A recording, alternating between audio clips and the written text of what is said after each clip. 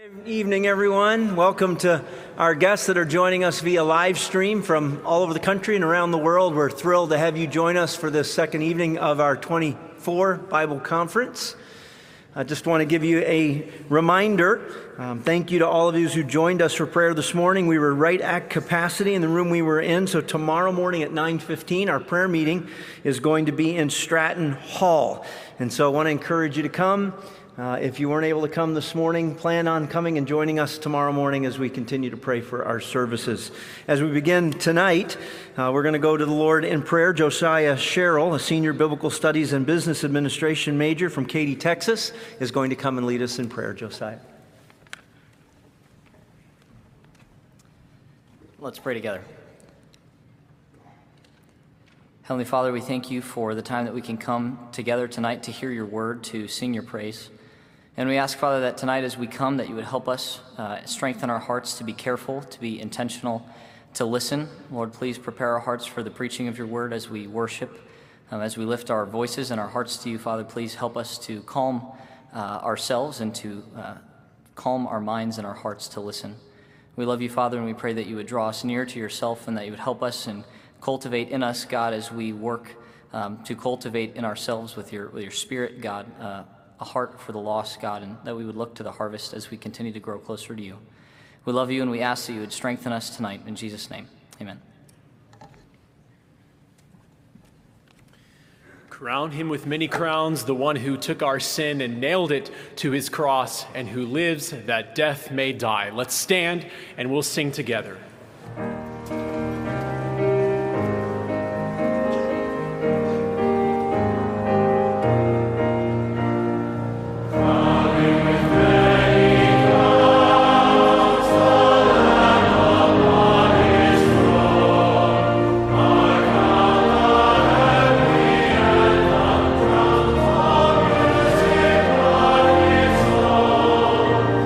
Awake my soul and sing.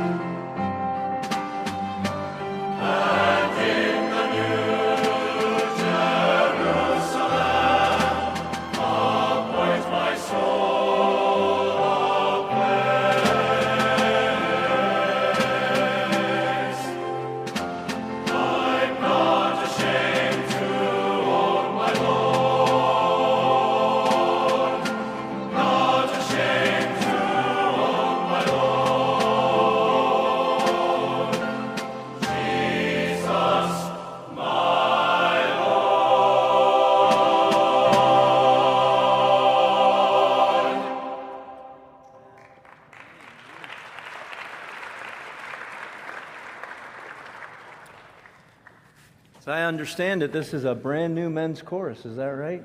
First time you guys have sung? Okay, thank you. Just needed a little confirmation. Praise the Lord. What a great text and so well done. Thank you for singing tonight. My heart is always stirred by the text of "It is well with my soul." I hope it is well with your soul tonight. What Jesus has done so that it could be, dare not be wasted on one of us who doesn't claim of Christ. Oh, friend, if tonight you don't know Jesus as your Savior, come to my lovely Lord tonight. In all seriousness, we joked some this afternoon. This is a special day, a day to honor love. I hope you've had a great day.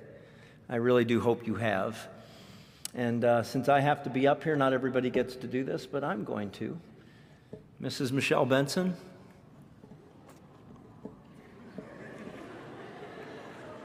Thank you. That helps. 33 years ago, February the 14th of 1991 was the first year she became my Valentine. So 33 Valentines together. I love you.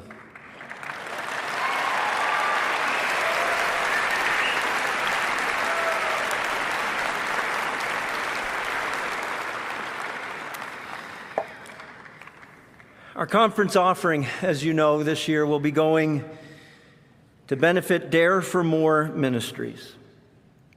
And lest we forget, it's a vital ministry which seeks to evangelize and create an arm of prevention and intervention for women impacted by trafficking, abuse, and poverty in Guatemala. Our goal together is to raise $150,000 to supply a van and a four-wheel drive vehicle to transport women and their children to a safe house, and then for supplies to training centers that teach them a trade so that they then can support themselves in life. If you're joining us via live stream, I want to encourage you to give for Dare for More, but I want to encourage you more broadly than that. This is an incredible teaching moment for our students. I believe they're pouring their heart into so many ways to try and support this ministry for the sake of the gospel. And I want to encourage you to support them. Join them in this offering. Encourage in them a right heart for giving. I was thinking through today our student body, thinking about 2,500 and doing the math into 150. And maybe you would consider thinking about each student in increments of 50 and think about a gift in light of each student and say, you know what? I want to support 5 students in their endeavor to raise money for this incredible cause and encourage them that they can see that God is able to supply. And so maybe you would think about 5 at 50, or maybe you can think about 50 at 50. That would be awesome too. And so I just want to encourage you to join our students in all of their efforts to raise money for this gospel cause. Some other fundraisers that are going on, want to invite you to come to the Faculty Bake-Off and sample an array of sweet treats that are baked by our very own BJU faculty. The Chi Theta Upsilon Gators welcome you to enjoy all the desserts and to vote for your favorite for a $5 ticket, and that will be in the Welcome Center, or the Bake-Off begins right after the service tonight. It might be that you wonder all that happens with our stage crew and what it's like to be a part of it. They are the ones that are behind the scenes, our silent partners that make so much happen around here. What happens when some things go wrong? And they do. Following the evening service at 9:30 in Rhoda Haver Auditorium, you won't want to miss out on this show-stopping, that's on purpose, performance. The cost is only $3 a person. Maybe, somehow, after all that we've had today, you are feeling hungry. Ferocious Fries will likely hit the spot, and the Theta Delta Omicron Tigers invite you to come to get fresh, hot fries and load them up just the way you like them and enjoy. Located near Johnson Dormitory tonight and Friday night following the evening service, and you won't want to miss out on the fries. And then finally, the new Alpha Phi Flames want to make sure that you're not hungry at the morning service. They're not doing fries. They're selling homemade pancakes for just $1 at the gazebo from 8:30 to 9:30 each morning of Bible conference. And so you can swing by there and get fresh, hot pancakes for your breakfast from 8:30 until 9:30. I want to invite our ushers to come forward tonight, and then let's bow our heads and ask the Lord if he would supply for us in the goal of helping Dare for More through this offering. Let's pray. Father in heaven, Lord, we thank you for the many and myriad ways that you are advancing the gospel around the globe.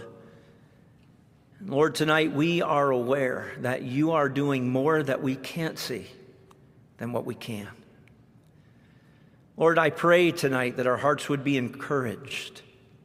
The Word of God is not bound. The gospel will not fail. You are building your church, and the gates of hell will not prevail against it. And while it is a responsibility you've called us to, it is our great privilege to partner with you in the work of the gospel. And so, Lord, we thank you tonight that you allow us to be a part of an ongoing work of the gospel in Guatemala, a country where most of us may never, ever be. And yet, Lord, you allow us the privilege of being a part of sowing and of reaping there in that country. Oh God, I pray you'd work in our hearts as we participate in this offering. Lord, we understand you don't need what we have. We need what you have. The blessing is ours when we allow ourselves to be channels. And Lord, that's what we're doing. And I thank you so much for our students and their creativity and their effort and their passion. And God, I pray that you wouldn't just bless their efforts. I pray that you would use it to instill in them a heart for giving. Lord, we do ask that you would supply in this offering. Thank you, Lord, for the gifts that are coming in, and that we have now eclipsed the $30,000 mark in our first day. And God, we pray if you would be pleased to allow us to reach and to exceed the goal of $150,000, not for our sakes, but because we truly want to help and encourage the ministry of Dare for More and give them the tools they need to do gospel work in Guatemala. And so I pray as we give tonight, Lord, that you would see our hearts, and that we truly would worship you in our spirit and in our giving. For it's in Christ's name that we pray it. Amen.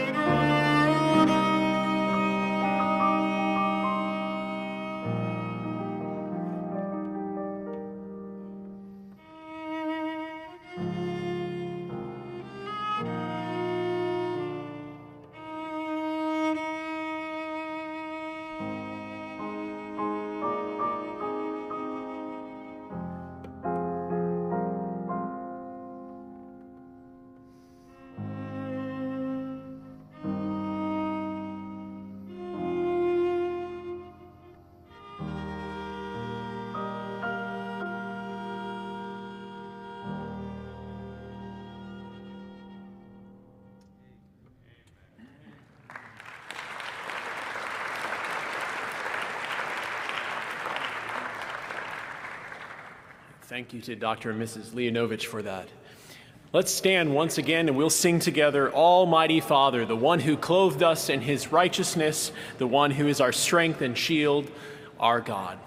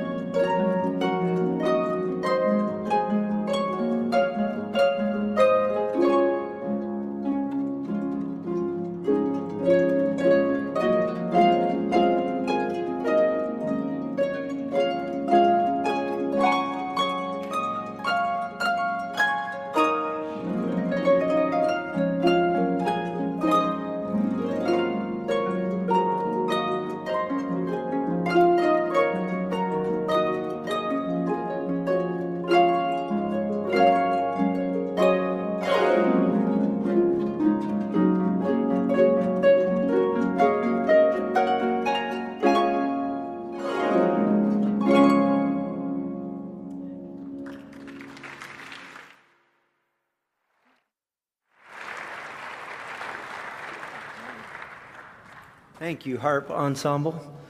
When you think about what God has allowed us to enjoy already in this conference from incredibly gifted and talented people, we're blessed to be here.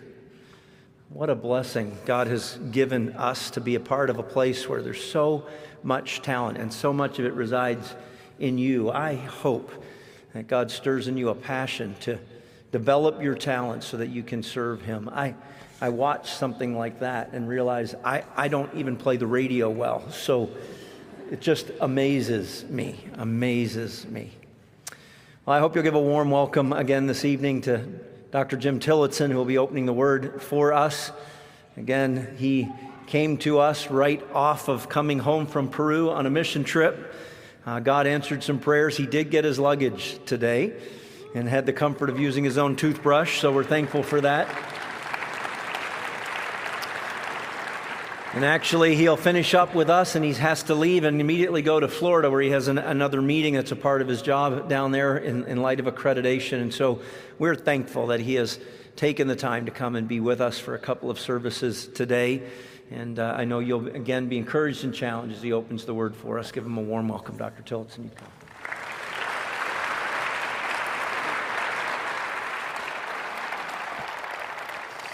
If you have your Bibles tonight, let's go over to 2 Corinthians 5. We're going to look at verses 14 and 21. Thank you for those of you that prayed for my luggage. I was super happy.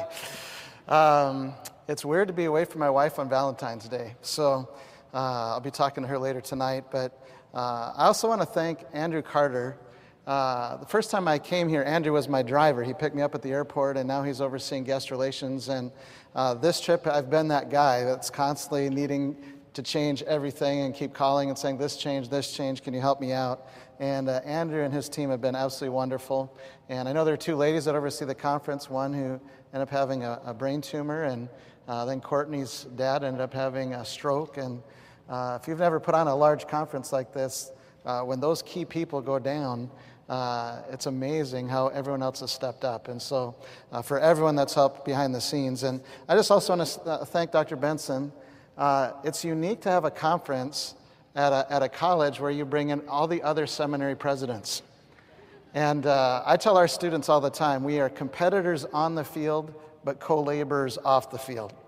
And if you go work at camp, you're going to work with other students, and we don't have to wait till we get to heaven to be friends. Could we agree on that? You should love your school, but we're all hopefully going to be in heaven together, and we can be friends on this side of heaven. And so I appreciate the heart that he has to say, hey, I just want to bring in all the different seminary presidents, and you're going to hear some great preaching throughout the rest of this week. I'm sorry that I have to leave in the morning, but I just appreciate that spirit that says, hey, we're all in this together, and we really are.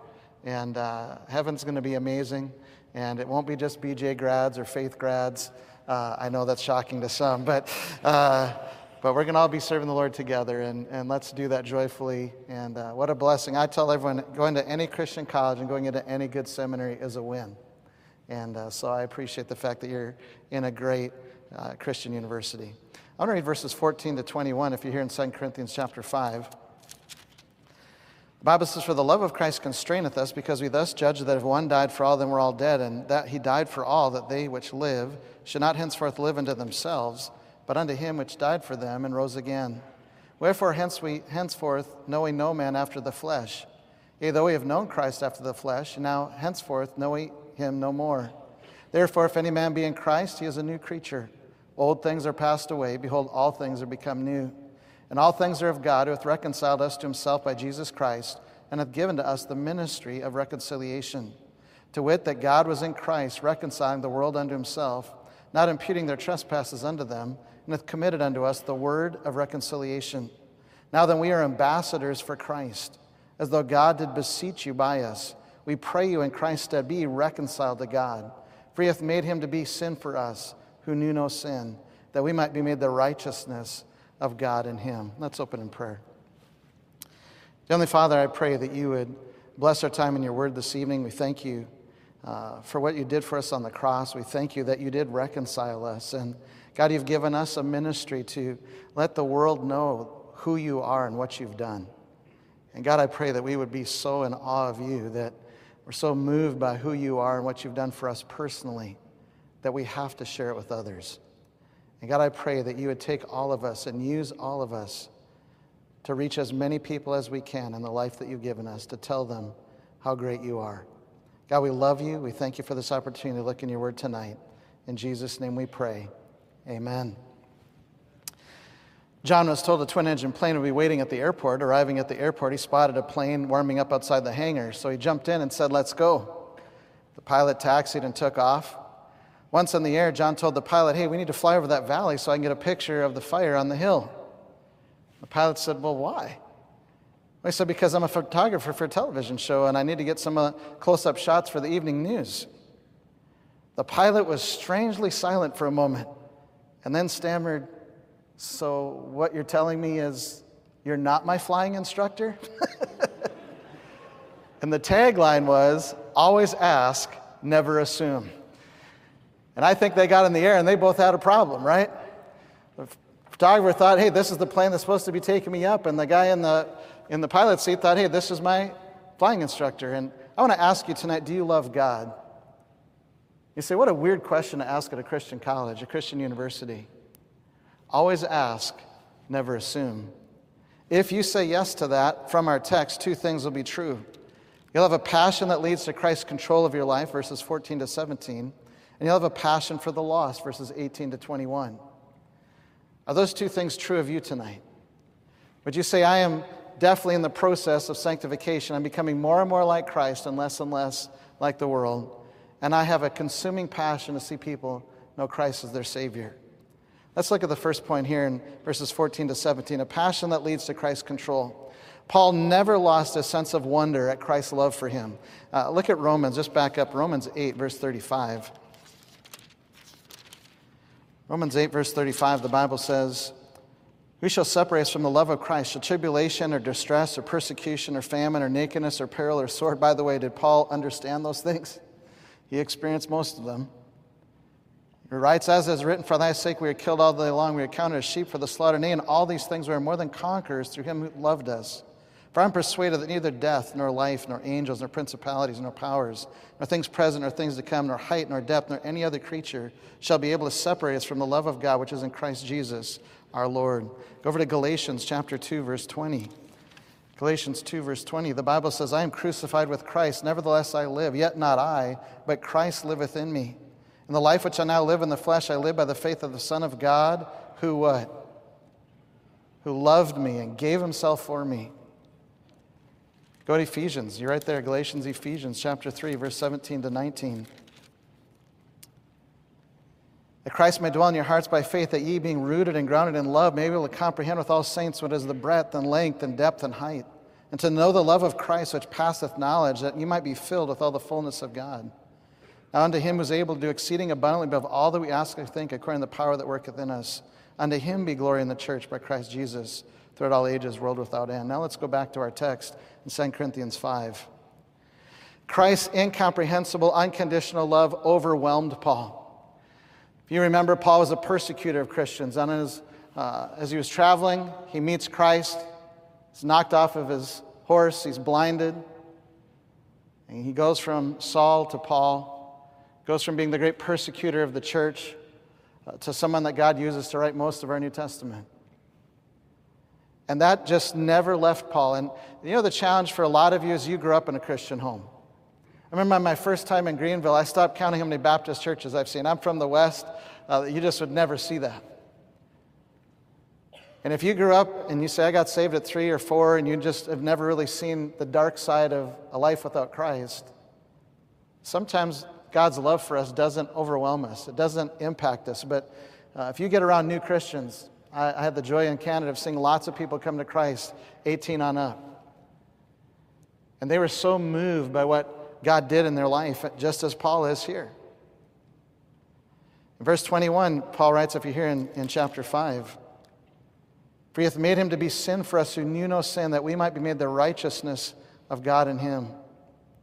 Paul was overwhelmed by this exchange. The substitutionary atonement of Jesus Christ is the heart of all Christian theology, and it produced a passionate love for God in Paul, as it should in all of us. If you ever get a chance to go to Israel, you can go on the Mount of Olives, and The night that Jesus Christ was to be crucified, he takes his disciples up there and he says, guys, tonight's the night. They've had the Lord's Supper and he's let them know that it's time. He says, guys, I need you to pray with me. Now, who knows better than any of us in the room or anyone in the universe that when God makes a decision, he doesn't change his mind. He's the same yesterday, today, and forever. Did Jesus know why he was born? We read that in Matthew. We quoted that this morning. Friend, he was born this day in the city of David, a Savior, which is Christ the Lord. He knew that's why he was here, and yet when it came time, he goes away and prays a most unusual prayer. Father, please. Please, Father, is there any other way that Jim Tillotson and the people of this room could go to heaven outside of my death? It's why you know there is no other way you can get to heaven. Good works can't get you there. Being a Baptist can't get you there. If anything else could get you into heaven, Jesus didn't have to die on the cross. That's what he's asking. Even though he knew that's why he was born, but when it came time to do it, he asked if there's another way, and the answer comes back no. He walks back, he finds the disciples asleep, he wakes them up, he says, guys, tonight is a very important night. I need you to stay with me, please pray with me tonight. And he goes off unbelievably. He asks a second time the same prayer. Father, please, is there any other way that Jim Tillotson and the people in this room can go to heaven? And again, the answer comes back no. If you ever get to the Mount of Olives, you can look down the Kidron Valley, you can look up, you'll see the wall of Jerusalem, you'll see the gate that's walled in. There's no way that they can bring 1,000 soldiers and surprise Jesus. The only reason the disciples are still on the Mount of Olives is they fell asleep.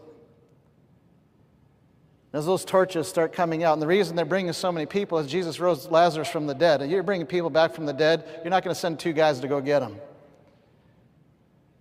And they bring this massive crowd, and as he sees the torches coming down, he goes off a third time. Humanly speaking, he's almost undone. I mean, this is not the stress of finals. I mean, this is a stress. I've been stressed before, but I've never been this stressed. He's under so much pressure and so much stress, humanly undone. Most people believe he has a bloody sweat. Capillaries near his skin are burst. And he begs the Father, Father, please, is there any other way? And the answer comes back a third time, no. And Jesus says, then thy will be done. 7 great statements on the cross. Father, forgive them, they know not what they do. But I think we all would agree the best is the last one. It is finished. And he paid for every sin you've ever done and every sin you'll ever do. And you didn't ask him to. And if he had asked me, I would have told him, it's not worth it. I'm not worth it. Don't do it.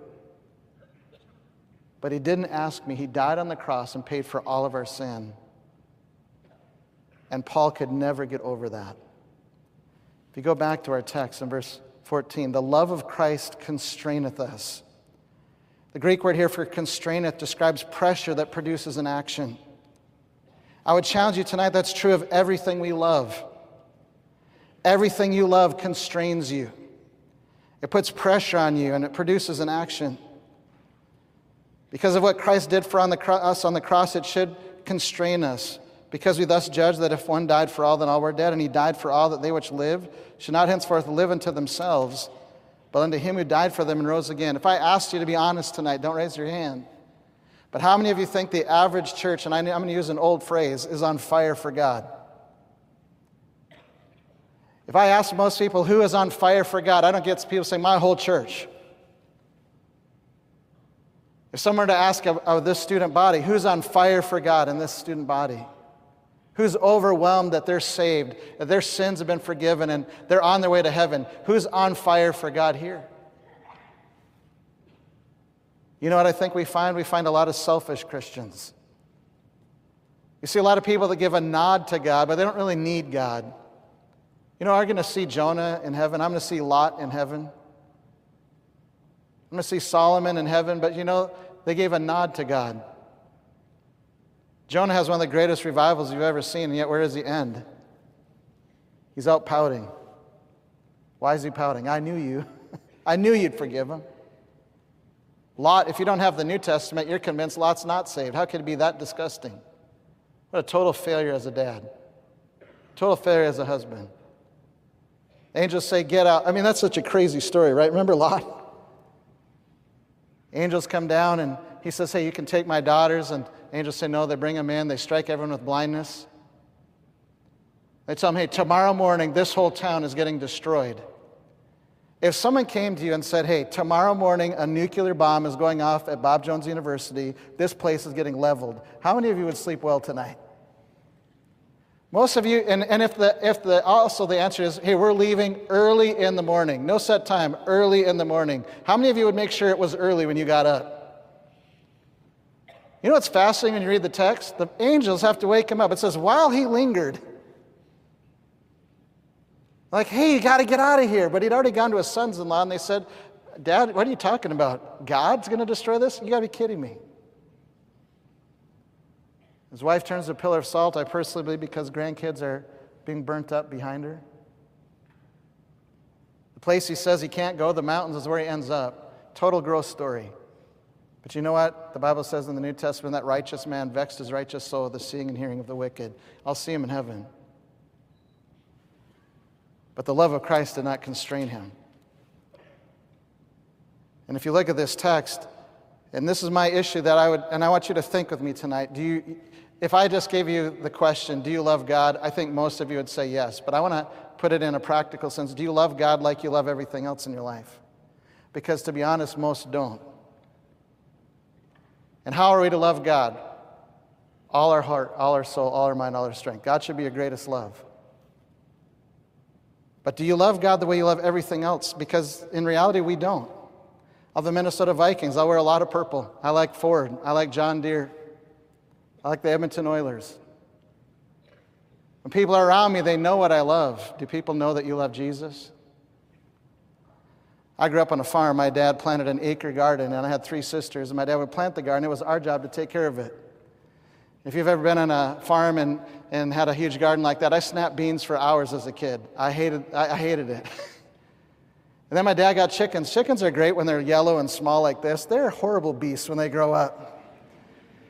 And I had to clean the chicken coop, and I had to get the eggs, so I knew one thing when I left the farm. I am never going to have a garden. I'm never going to have chickens. And then I married my wife. Unbelievable country girl. Newly in our marriage, she comes to me and says, Jim, there's only 2 things I want. And I said, honey, I love you so much, you just name it. And she looked at me and said, I want a garden and I want chickens. Unbelievable. So we've had a garden and chickens. I got rid of the chickens eventually. We still have the garden. It irks me to buy manure. I just think that just seems wrong. I grew up on a farm. I could have had a gold mine as a kid if I understood that concept. And have I ever gotten stuff with a bad attitude? Absolutely. And if I'm tilling the garden or getting manure with a bad attitude, my wife will say, I'll do it myself. I don't want your help if you're going to have a bad attitude. And growing up in a farming community, if any of you are from a farming community, in the fall we locked our car doors, not because we were afraid someone would steal our car. We locked our car doors because if you didn't lock your car door, you come out of church and you got a zucchini and a tomato in your car. Like, oh no, we let lock our car. How do we get a zucchini? I want to challenge you that my love for my wife constrained me. It put pressure on me. And because I love her, there's the only person I do this for, but I do it for her because I love her. And when I love her in the right way, I'm happy to do it. If you love to hike, hunt, shop, snorkel, fish, family, it's a pressure that produces an action. If you're here tonight and say, man, I love to golf, and I said, really, love to golf, what clubs do you have? I don't have any. You don't have any? Do you ever play golf? No, I've never played golf. Oh, do you like watching it on TV? No, I never watch it on TV. You know what I'm going to tell you? You don't love golf. If you say, I love to hunt, I said, really, you love to hunt? What gun do you have? Well, I don't have one. Have you ever gone hunting? No, I've never gone hunting. Like, do you watch it on TV? No, you know what I'm going to tell you? You don't love to hunt. Because if you love to hunt, there's a pressure that produces an action. If you love to golf, there's a pressure that produces an action. We had 2 grandkids, one on the way, a third on the way, but our first 2 were born in Canada. We couldn't cross the border. Well, not for the first one. The second one, I came home a week before our second grandchild was born. I walked in the door and my wife said, "Hey, we're getting vaccinated." I said, "Really? Why?" She said, "If we get vaccinated, we can cross the border. I'm going to be there when our grandkid is born." It's funny, even the anti-vaxxers, if you tell them you did it for your grandkids, they're like, oh yeah, that's okay. And so they were coming down for the first Christmas. They're coming to our house for 1 week, and my wife said to me, "Jim, we got to go out. We got to get a crib. We got to get a high chair. We're going to get toys for the kids." I'm like, "Why? We didn't have these kids. They're only here for a week." But every grandparent in the room knows what happened, right? I went out and bought a crib, a high chair. You'd have thought we just had the kid. Why? It's a pressure that produces an action. And that's true of everything we love except when it comes to Christ. Let's look in our text. The Bible's very clear in this passage. He says in verse 17, "Therefore, if any man is in Christ, he is a new creature. Old things are passed away. Behold, all things are becoming new." Is that true in your life? Are you the Christian God wants you to be? Do you love him like you should? When we sing, "Oh, how I love Jesus," ignore him the rest of the week, something's wrong. You know, I don't know about your church, but in most churches, once people find their spot, that's where they sit in every service. And as our church became a large church, that's how I would tell who was missing. I'd sit on the platform, and as we're singing, I'd look across the audience, and if someone was missing, I'd know, oh, they're not there today. And there was an older man in his 60s who just recently gotten saved, and we were singing "Amazing Grace." You know that song? "Amazing grace, how sweet the sound that saved a wretch like me." I'm singing as I'm looking, and he's in about the middle, and as I see him, tears are just pouring down his face. And I look past him, and then I look back at him, and then I think if I keep looking, we're both going to be crying. And so I thought, man, something must be going on in his heart. God talked to him after the service. After the service, I made way to the back, and I said, "Hey, Dan, you doing all right?" He goes, "Yeah." I said, "Well, Dan, you know, you're singing that song, Amazing Grace, and I just saw you just weeping back there. I just thought, are you okay?" And he teared up again. He said, "Pastor Jim, Amazing Grace is still amazing to me. If I told you all the things that new believers changed, quit drinking, quit doing drugs, got their marriages back on track, that's average for new Christians. You put a sign-up list, who signs up first? New Christians, old Christians. Who can't wait to come to church? New Christians, old Christians. Always new Christians. You know what the old Christians think? They'll learn. I used to say, I hope not. And some of you don't love God like you should. And that's why you're staying in sin. That's why you don't read your devotion. You know, if you skip your devotions, you shouldn't feel guilty. You should feel sad. You shouldn't be like, oh, I feel guilty. I should have read my Bible. No, it's like, man, I feel sad. I didn't talk with the Lord today. I didn't have that time with Him. When I don't get time with my wife, I don't feel guilty. I feel sad. Why? Because I want to spend time with her, because I love her. And some of you, the only response you have to not having your devotions is guilt. You got to love God better than that. You know why you'll quit looking at porn? You know why you'll work on not lying? You know why you're going to work on your temper? You're going to work on those things when you love God. The key to having a victory over pornography is not to just, I'm going to stop looking at it. No, love God more. When you love God more, the love of Christ will constrain you. It'll produce a pressure in your heart that says, hey, I want to change. I want to be what God wants me to be. I have girl, boy, girl, 3 kids. My wife's a fantastic cook. She taught her 2 girls to cook. Remember, I came home, my daughter met me at the door. Dad, I made supper tonight. I'm like, oh, great, that's great, honey. And I sat down and I took that first bite, and it did not taste like Mom's. You know what I'm talking about? Something was horribly wrong. But she's looking right up at me and she's like, Dad, what do you think? And I did what every good dad does. I lied. I'm like, honey, this is amazing. I want to challenge you. You put something in or you take it out, it changes the product. If you really put God in your life or you leave Him out of your life, it will change the product. The Bible says we are new creatures. We can't live selfishly anymore. 1 Corinthians 6:20, you're bought with a price, therefore glorify God in your body and in your spirit, which are God's. I know Alan doesn't have the time for this, but if I was to go on a missions trip and he wasn't the president of Bob Jones, we're friends, and I'd just say, hey, Al, can you come watch my house for me? I'm going on a month-long missions trip. I need someone to watch the house. And because of our friendship, he'd say, sure, Jim, I'd be happy to do that. So I bring him over and I say, Al, there's a few things you got to remember. Tuesday's trash day. You got to make sure you take the garbage out on Tuesday. He says, Jim, no problem. I got that. I said, you know what? My wife loves plants. Can't overwater, don't underwater. Just give them the right amount. Here's the schedule. And he says, Jim, okay, I got that. I said, Al, you got to make sure you take care of the cat. Here's the cat food, water. Just make sure you take care of the cat. I said, Jim, I got that. I said, the downstairs toilet, sometimes the handle sticks, and so you just got to make sure it doesn't stick, because if it sticks, it'll overflow and flood the basement, and just keep an eye on that. And he said, Jim, I got that. And if you knew my wife, she'd have it all typed out for him. And I give it to Al, and Al says, Jim, have a great time. And could you imagine if I come back at the end of the month, and I walk in my house, and there is a stench, and I walk in, and the kitchen is piled full of garbage. And I look around, and all the plants are dead. And I look in the backyard, and there's a little mound of the cross where the cat's been buried. Which, let's be honest, that one is okay. All right, that's okay. And I go in the basement, and the carpet's wet, and I'm like, Al, like what happened? He goes, Jim, that part about taking the garbage out, I love that part. That was such a good part. Jim, that part about watering the plants, I read that part every night and underlined it. Look, I highlighted, I underlined it. I love that part.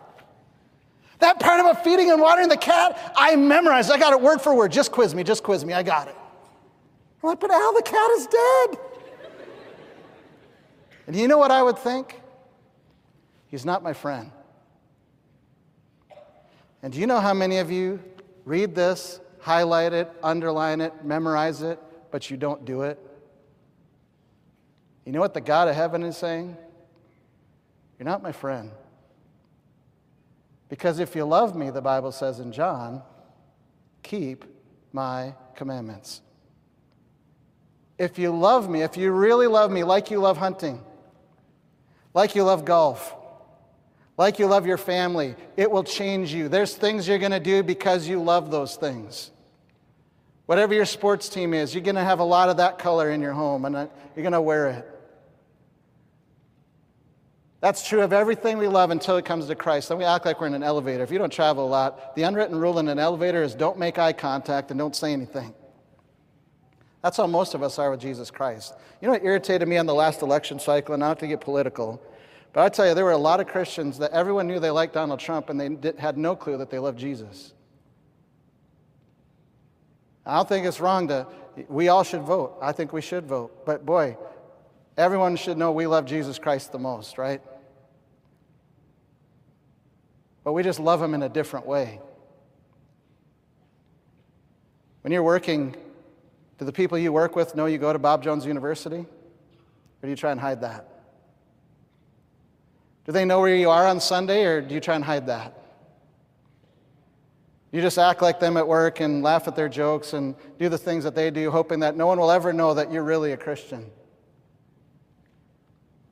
And yet, if your favorite sports team, if you were in Alberta, we have the Calgary Flames and the Edmonton Oilers. I'd wear an Oilers jersey. I'd walk into a whole group of Calgary Flame fans and say, go Oilers. Didn't faze me a bit. But boy, is it a little different when we start talking about Jesus Christ. Yet according to the text, if you say you love God, then that love of Christ should constrain you. Old things should be passing away, all things should be becoming new. You skip your devotions but daily check ESPN or the news? When's the last time you read your Bible every day for a month or a week? For to be the workers God wants us to be, it must be the love of Christ that compels us. And when you stop loving God passionately, the great commandment, something else will take its place. And times not corrected, our lack of love for God will become obvious to others and will hurt more than just us. Always ask, never assume. Do you at least love God like you love everything else in your life? Could you prove it?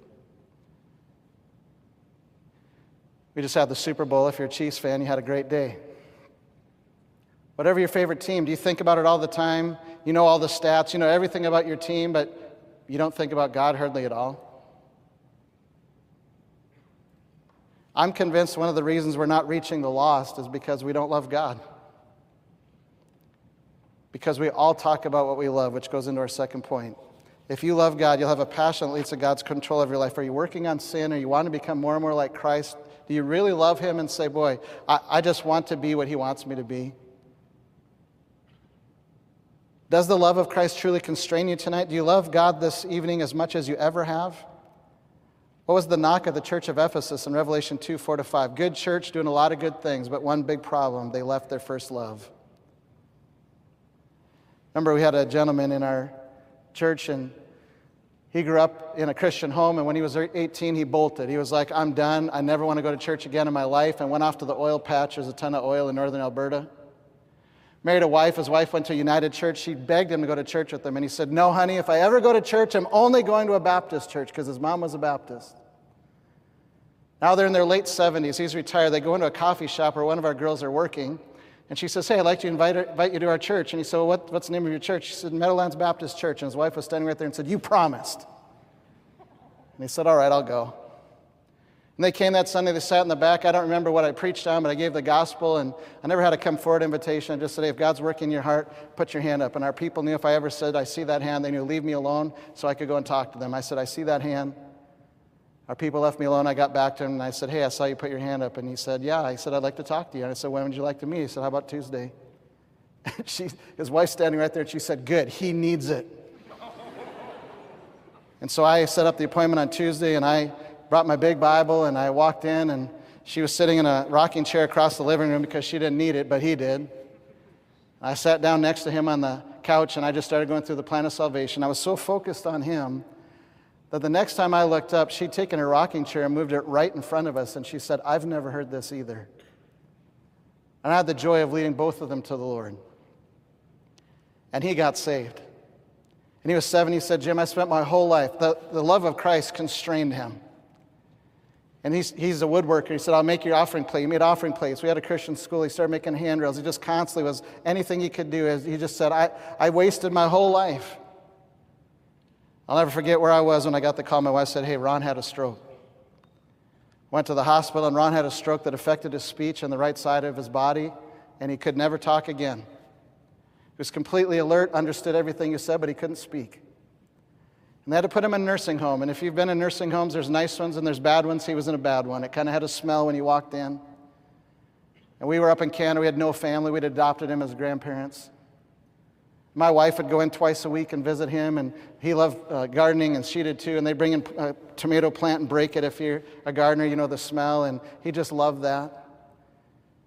And every so often, my wife would say, hey, we all need to go and sing to Ron. And so she did that this day, and so we brought our kids, and my youngest daughter was small, and we were singing around his bed, and he's completely alert, enjoying it, but can't speak. And our youngest, we said, what would you like to sing? And she said, I want to sing Jesus Loves Me. You know that song?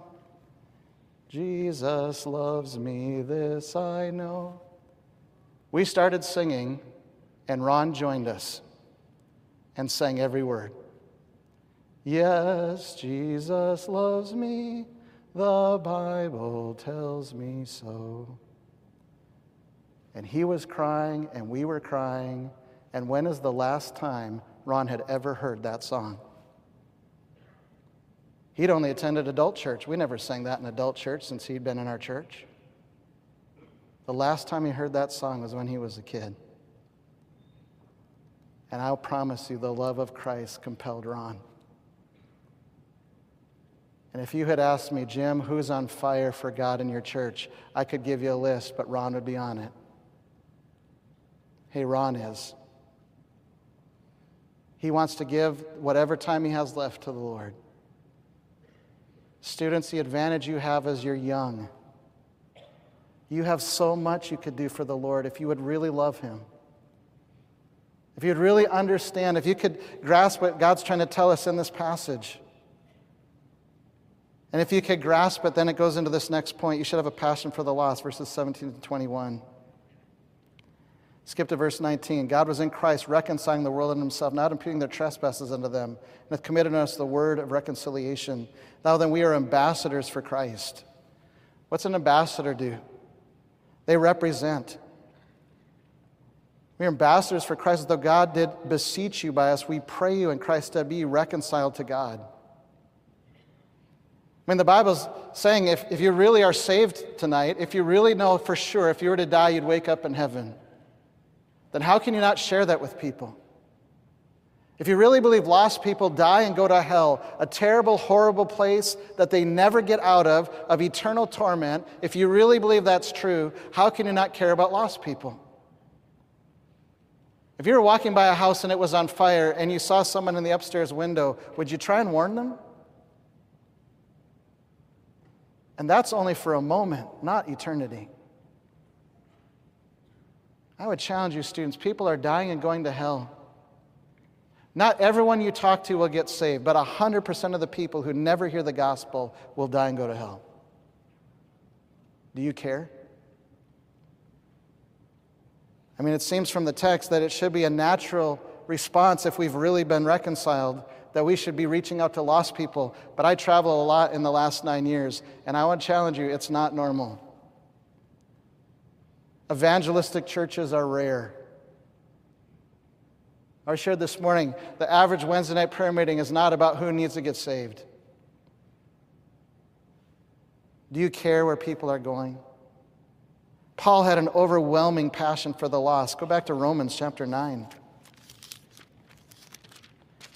Romans 9, verse 1, I say the truth in Christ, I lie not. My conscience also bear me witness in the Holy Spirit, that I have great heaviness and continual sorrow in my heart, for I could wish that myself were accursed from Christ for my brethren, my kinsmen according to the flesh.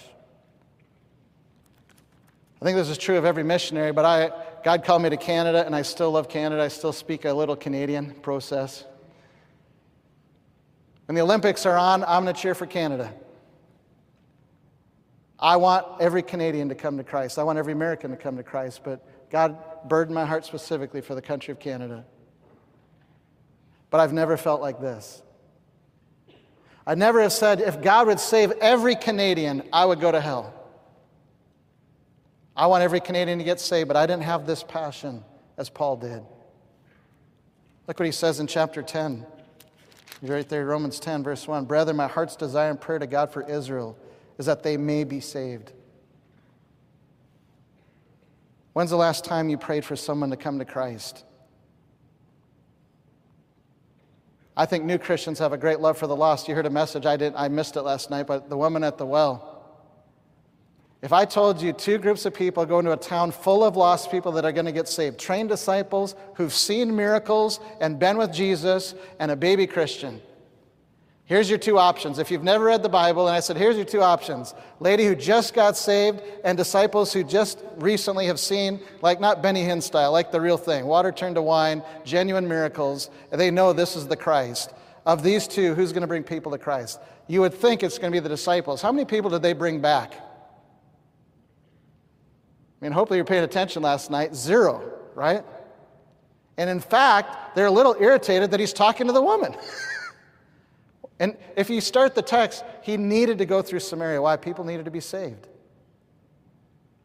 And what does Jesus say to the disciples? Wake up! The fields are white unto harvest. How did you go in a town full of lost people and come back with nothing? And yet I would say that's happening in our churches all over the place. And every town you came from, the church is God's plan. There's no plan B. There's not going to be angels showing up. If we don't share the gospel, it's not going to be shared. And this is a challenge for every one of us. You don't have to be a pastoral major. God's asking all of us to care about lost people. Go back, if you would, to our text in 2 Corinthians 5. Now then, we are ambassadors for Christ, as though God did beseech you by us. We pray you in Christ's stead, be reconciled to God. For he hath made him to be sin for us who knew no sin, that we might be made the righteousness of God in him. Are you glad you're saved tonight? One weak amen.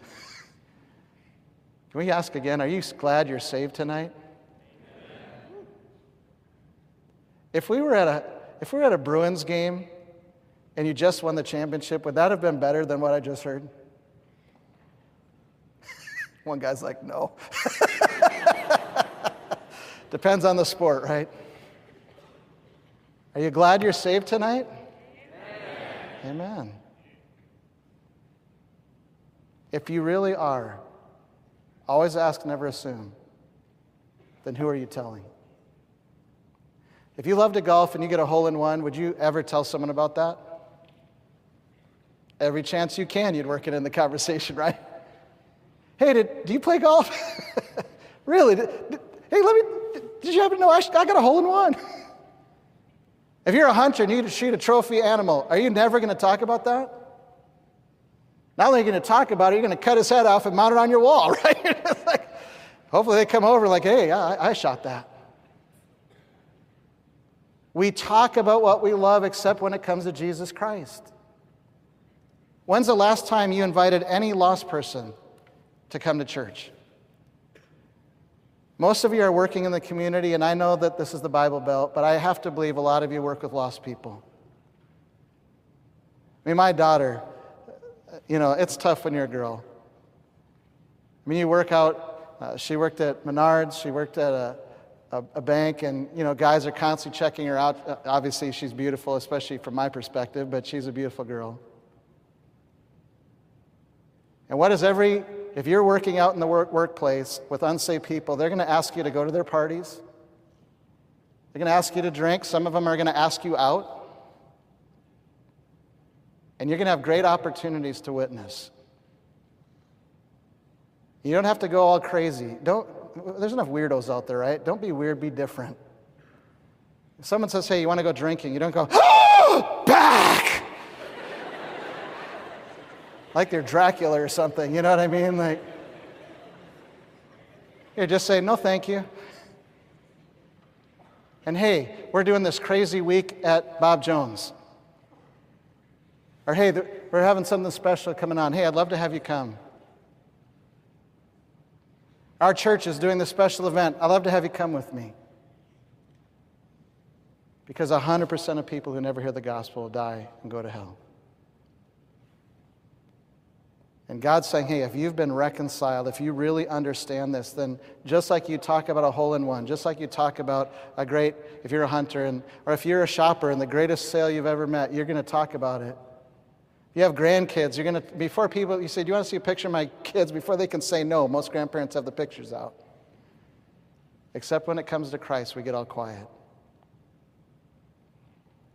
And students, do you believe that in most of our towns, I was in Edmonton, 1.3 million people. I'm convinced less than 10%.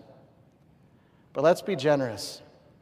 How many of you think that the town that you grew up in, 50% of your town, if it ended tonight, would die and go to hell? If you think that, put your hand up. 50% of the town you grew up in, if it ends tonight, they're not going to heaven. I would think all of us. And that's being generous. I think a lot of you would say, actually, in my town, I don't even think it's 50%. Do you care tonight? Paul did. Jesus did. He came to seek and to save those who are lost. John 3:16. God so loved the world that he gave his only begotten Son. The greatest lie that Satan tells you is God doesn't care. The next time tragedy happens in your life, 2 of your ladies that are helping run this conference have already had some tragedy. You're going to go through tragedy, and Satan's going to be the first one to say God doesn't care. Next time you hear that, remember he cares this much. He loves you this much, students. And if you really get a hold of that, then you're going to have to tell others. You're just going to have to say, man, I've been reconciled and I'm an ambassador now. I got to tell people how great my God is, how great. That's the job of an ambassador. The Canadian ambassador in the United States is to tell everyone how awesome Canada is. Are people excited to come and hear what God has to say because they know you, or are you a turnoff? You're a hypocrite. I remember we had a Christmas cantata, and we let people join just for the cantata, and cantatas aren't a big deal anymore, but we said, hey, the reason we want you to do this is so that you could go and invite your coworkers. This is a true story. We did it on a Saturday and Sunday night. Saturday night in Edmonton, it was minus 50 Celsius. Now, if you're not good with Fahrenheit and Celsius, they're the same at minus 40. At minus 50, it's worse than minus 50 Fahrenheit. Let's just say it's nippy, all right? And the only reason I went is because I was the pastor. I said, honey, we got to go. I'm the pastor. Like, who's going to be there? Minus 50? This is nuts. We got there that night. We had almost 100 visitors. I am blown away on a Saturday night. I'm walking up. I'm like, I just got to ask, why are you here? Do you know Joe? Yeah, I know Joe. Well, Joe asked me to come to this cantata. I don't even know what a cantata is, but I told Joe I'd come. I do not want to see Joe on Monday if I didn't come to this thing. Sally, why are you here? Do you know Sally? Yeah, I know Sally. Oh, my word, I work with Sally. I don't know why I told her I'd come, but I told her I'd come. And I did not want to see Sally on Monday because I just know Sally. You know what I found?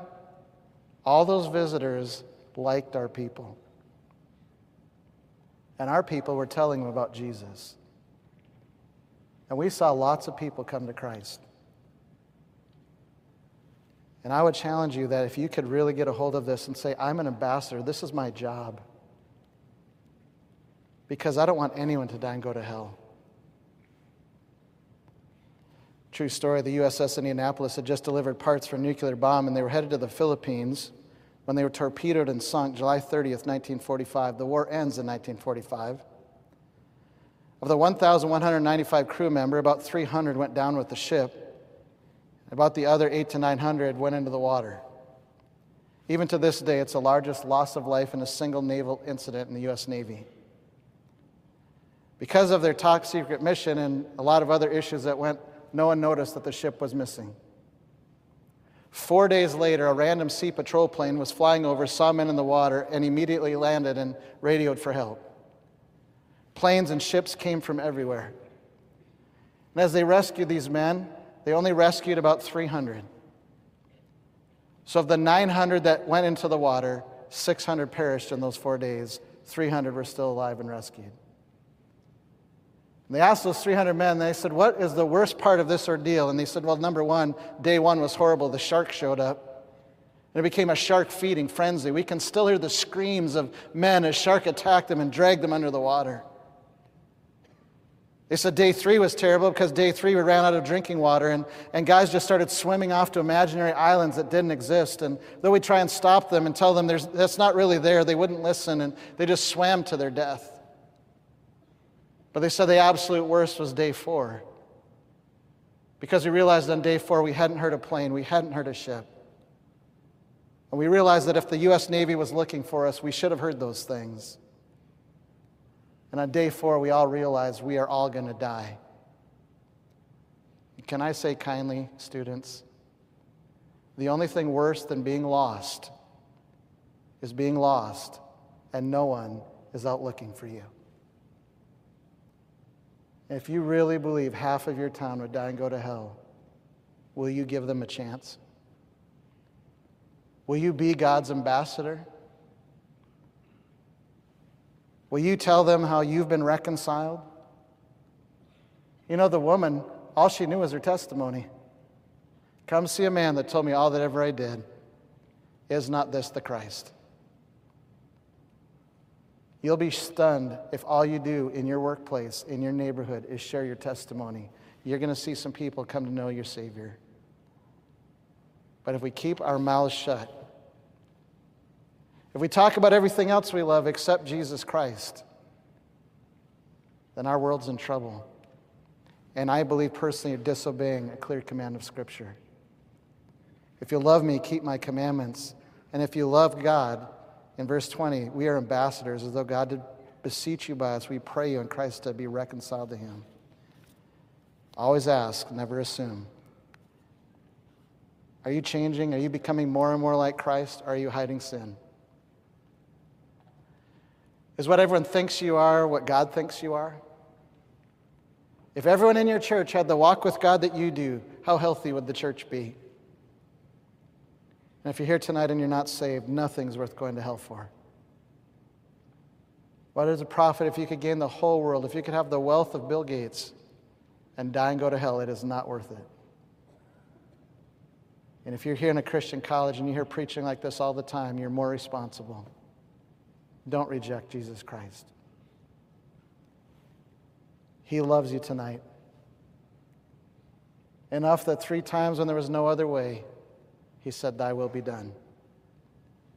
And He let people spit on Him and smash Him in the face blindfolded, scourge Him 39 times, mock Him as He hung on a cross. And at any one of those moments, one angel in one night in the Old Testament killed 185,000 Assyrians.